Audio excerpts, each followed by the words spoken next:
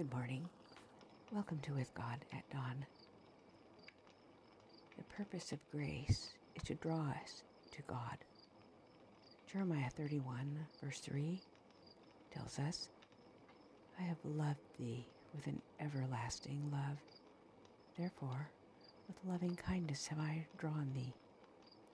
The Lord of life and glory clothed his divinity with humanity to demonstrate to man that God, through the gift of Christ, would connect us with him. Without a connection with God, no one can possibly be happy. Fallen man is to learn that our Heavenly Father cannot be satisfied until his love embraces the repentant sinner, transformed through the merits of the spotless Lamb of God. The work of all the heavenly intelligences is to this end. Under the command of their general, they are to work for the reclaiming of those who by transgression have separated themselves from their Heavenly Father. A plan has been devised whereby the wondrous grace and love of Christ shall stand revealed to the world in the infinite price paid by the Son of God to ransom man. The love of God is revealed. This glorious plan of redemption is ample in its provisions to save the whole world.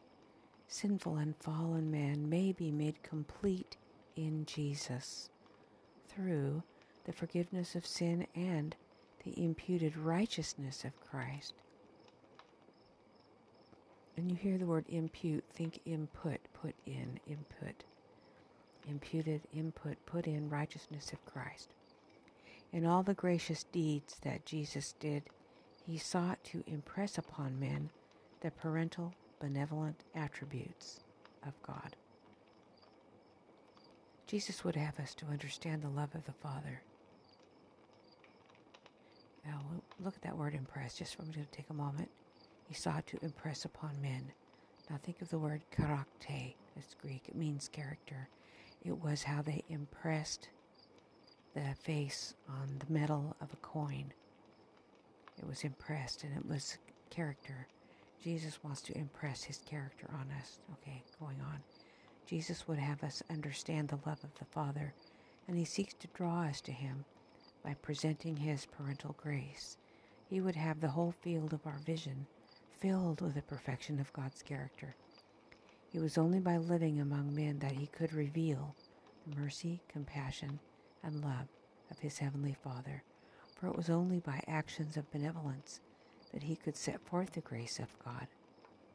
Christ came to manifest the love of God to the world, to draw the hearts of all men to himself.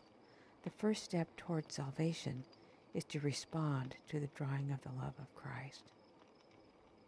It is that men may understand the joy of forgiveness, the peace of God, that Christ draws them through the manifestation of his love. If they respond to his drawing, yielding their hearts to his grace, he will lead them on step by step to a full knowledge of himself, and this is life eternal. If you can imagine God the Father longing to connect with us, but not being able to.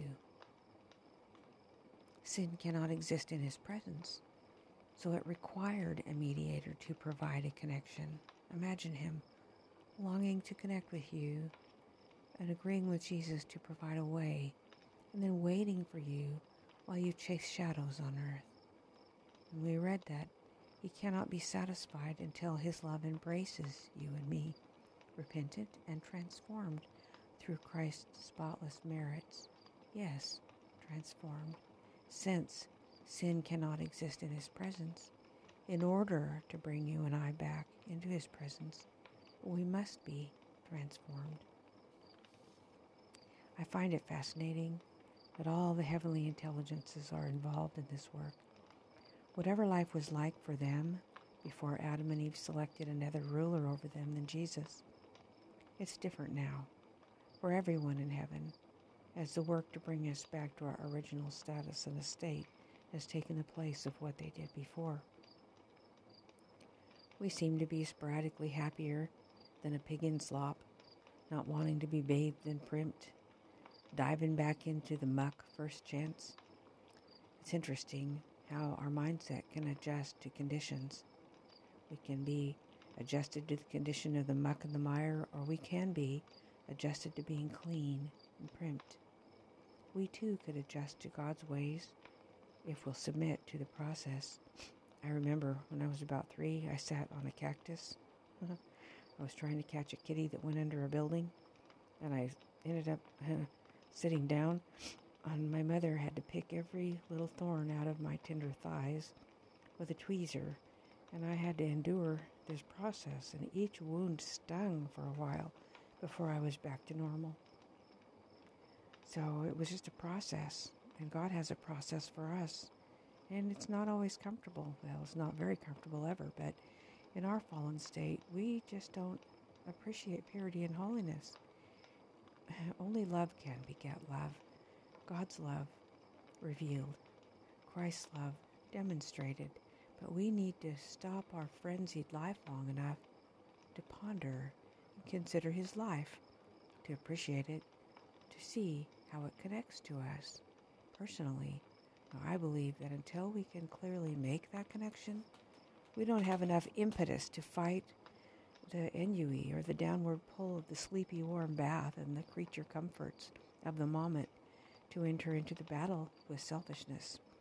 I think we just feel uncomfortable and asking ourselves, well, why am I resisting this cup of coffee and piece of chocolate cake? I want it. It will be so soothing to my nerves to have it. I will have it.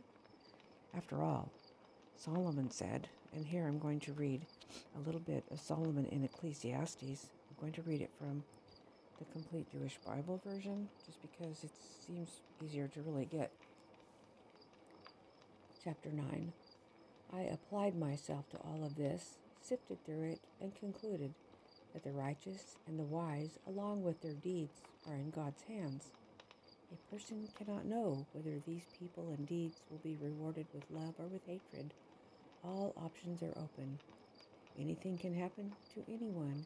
The same thing can happen to the righteous as to the wicked, to the good and clean and to the unclean, to someone who offers a sacrifice and to someone who doesn't offer a sacrifice. It's the same for a good person as for a sinner, for someone who takes an oath rashly as for someone who fears to take an oath.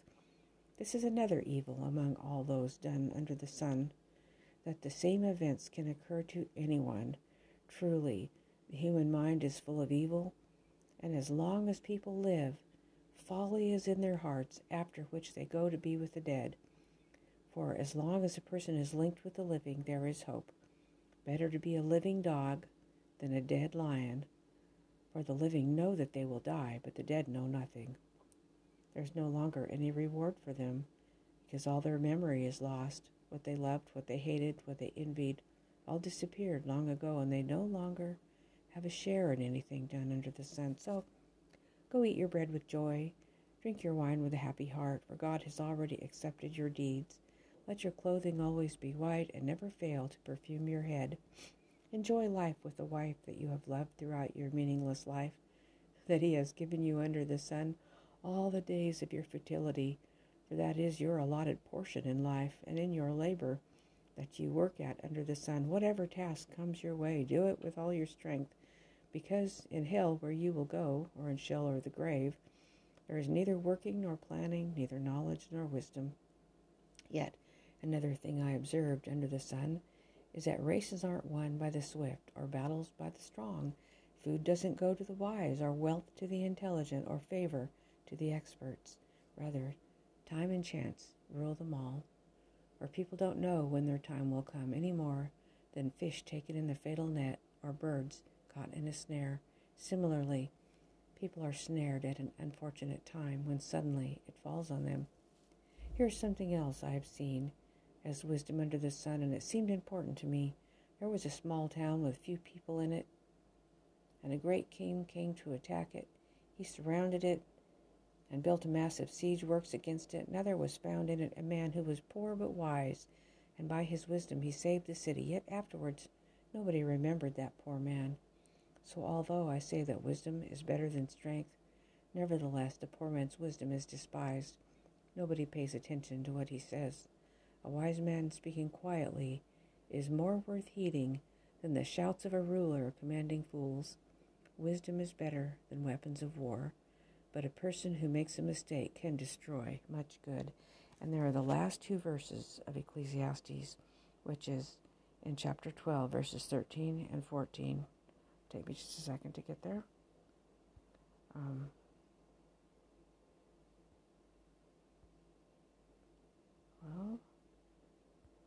Verses 13 and 14. Here is the final conclusion. Now that you have heard everything, fear God and keep his commandments. This is what being human is all about, for God will bring to judgment everything we do, including every secret, whether good or bad. Here is the final conclusion. Now that you have heard everything, fear God and keep his commandments. This is the whole duty of man. Finally, we read that if we respond to Christ's drawing, yielding our heart to his grace, he will lead us on step by step to a full knowledge of him, and this is life eternal. Let us pray. Dear Heavenly Father, thank you for the drawing love of Jesus, for your love to provide that. Thank you that you have a way to restore us and transform us so that we can stand in your presence again without being destroyed. You can make us what we were with our original estate and status with you. We long for that change, Lord, and we also long for a change of heart and mind so that we can join in this battle with self and cooperate. I pray for those who are here with me this morning. A special prayer, especially that they would be able to understand and take hold of the plan that you have devised to bring them to you. Thank you, Jesus. In your name I pray. Amen. All right, my friends. God bless you today. I'll see you in the morning.